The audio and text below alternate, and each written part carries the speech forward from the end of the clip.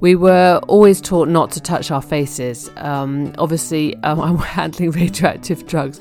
I don't want to accidentally touch my face and contaminate my face with radioactivity.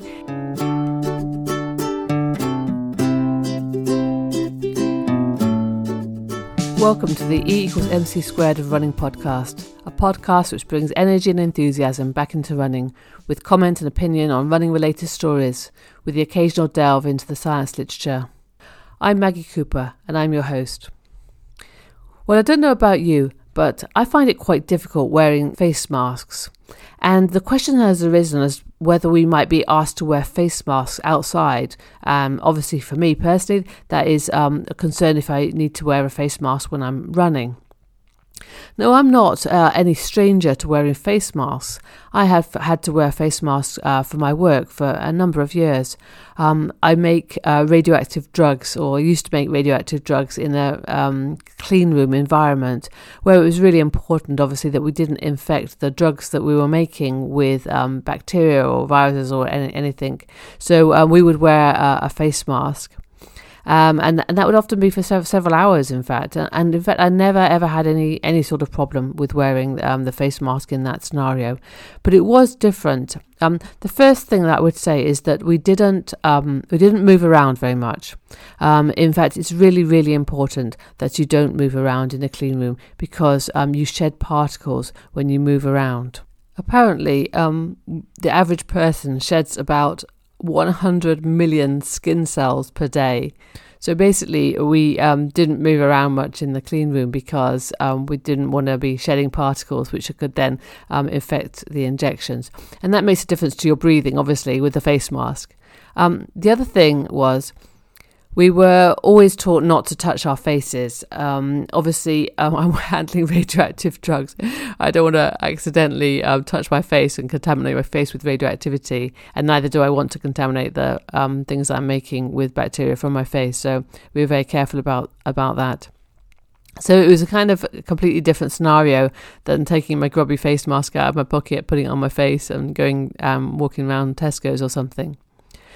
But that wasn't really where I've had trouble. I've been okay doing my shopping. Again, I don't really talk to people when I'm shopping. Don't want to appear like a complete weirdo talking to strangers in the shop. So keep that to a minimum.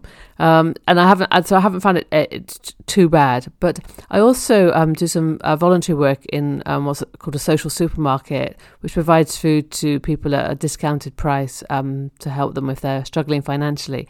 And so when I'm in that scenario, I have to wear the face mask for several hours at a time, and also I'm having to talk to people, whether it's to the people who are coming in to use the social supermarket or to the volunteers or whatever. So there's quite a lot of just talking going on.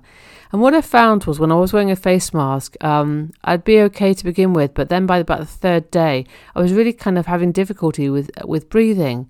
And I thought, oh, good grief, have I got coronavirus? And I didn't feel any other symptoms. So I wasn't then wearing the face mask for the rest of the week. I gradually recovered. And then I'd wear the face mask again the next week, and the same thing would happen. And I was like, this is really not good. I don't feel great wearing this face mask. So in the end, I bought a visor, and I just wear the visor instead. And I've had no problems since with that. And so I don't know what it was. I don't know if it was something in the face mask that I was allergic to.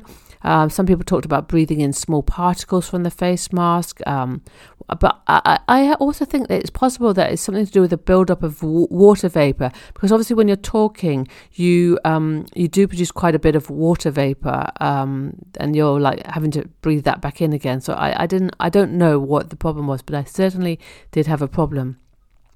So that led me to wonder, what would it'd be like if I had to wear a face mask when I was running, because again, I think I produce quite a lot of water vapor when I'm running. I mean, my glasses steam up pretty quickly if I'm wearing any sort of face covering. So I think perhaps I do.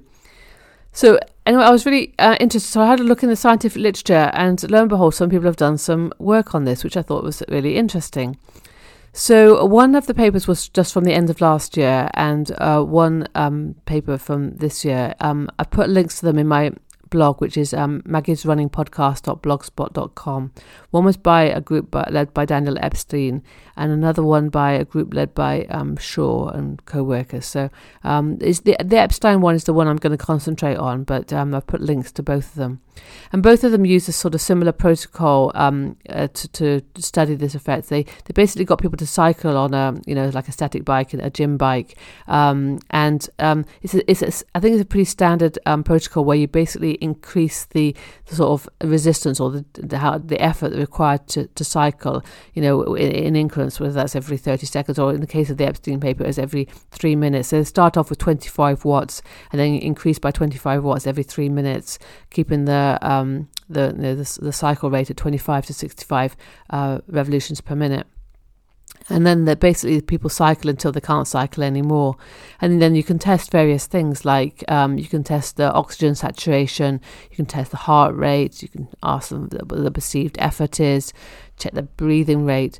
And in the Epstein paper, they also checked the tidal carbon dioxide, and they tested these in different conditions. For example, not wearing a mask or wearing a mask. In one of the papers, they wore an N95 respirator. In the other, they wore sort of cotton masks, different types of masks.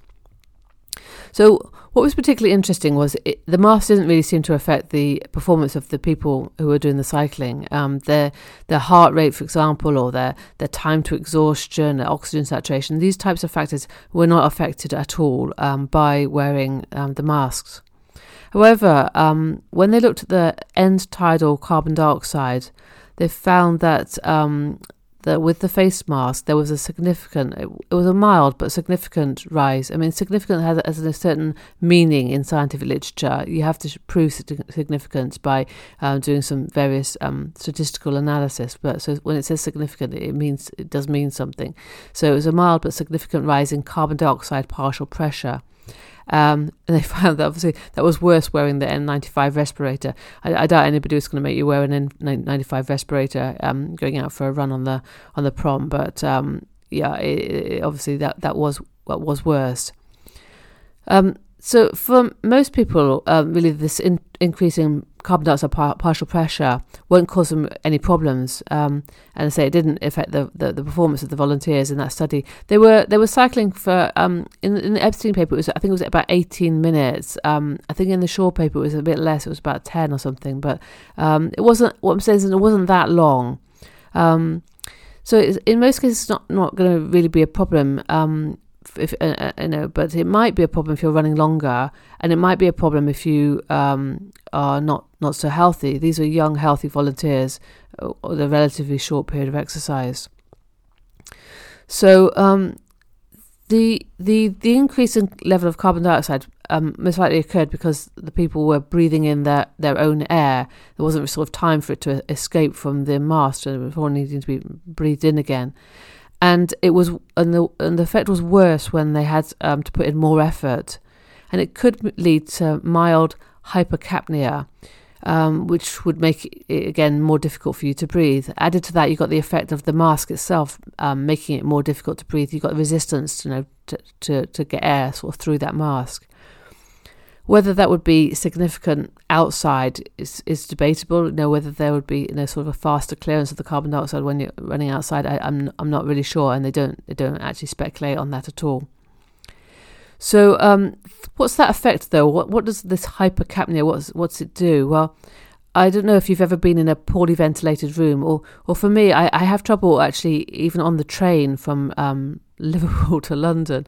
By the time I've finished my journey on that train of like 2 hours 20 minutes or whatever it is, my head feels fuzzy. I'm beginning to get a headache. I really don't feel very well at all. So I think I've also had that experience when I've been in lectures, not because the lecture's boring. There's one particular room in our department where if I have to go there for a lecture, I end up coming out feeling dreadful. So I think I'm acutely affected by this particular too much carbon dioxide basically in the air.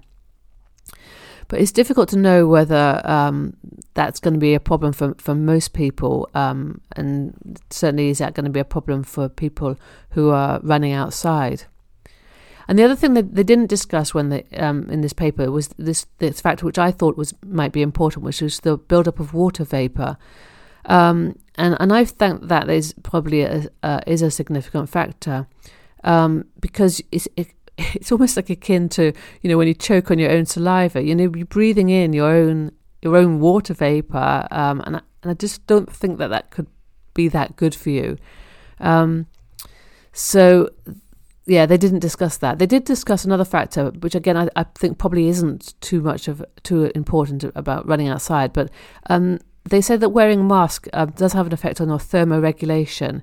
So in previous studies, they've shown that wearing a mask can cause a slight elevation in your body temperature compared with not wearing the mask. But whether that's going to be a factor on a cold, wet February afternoon, I don't know.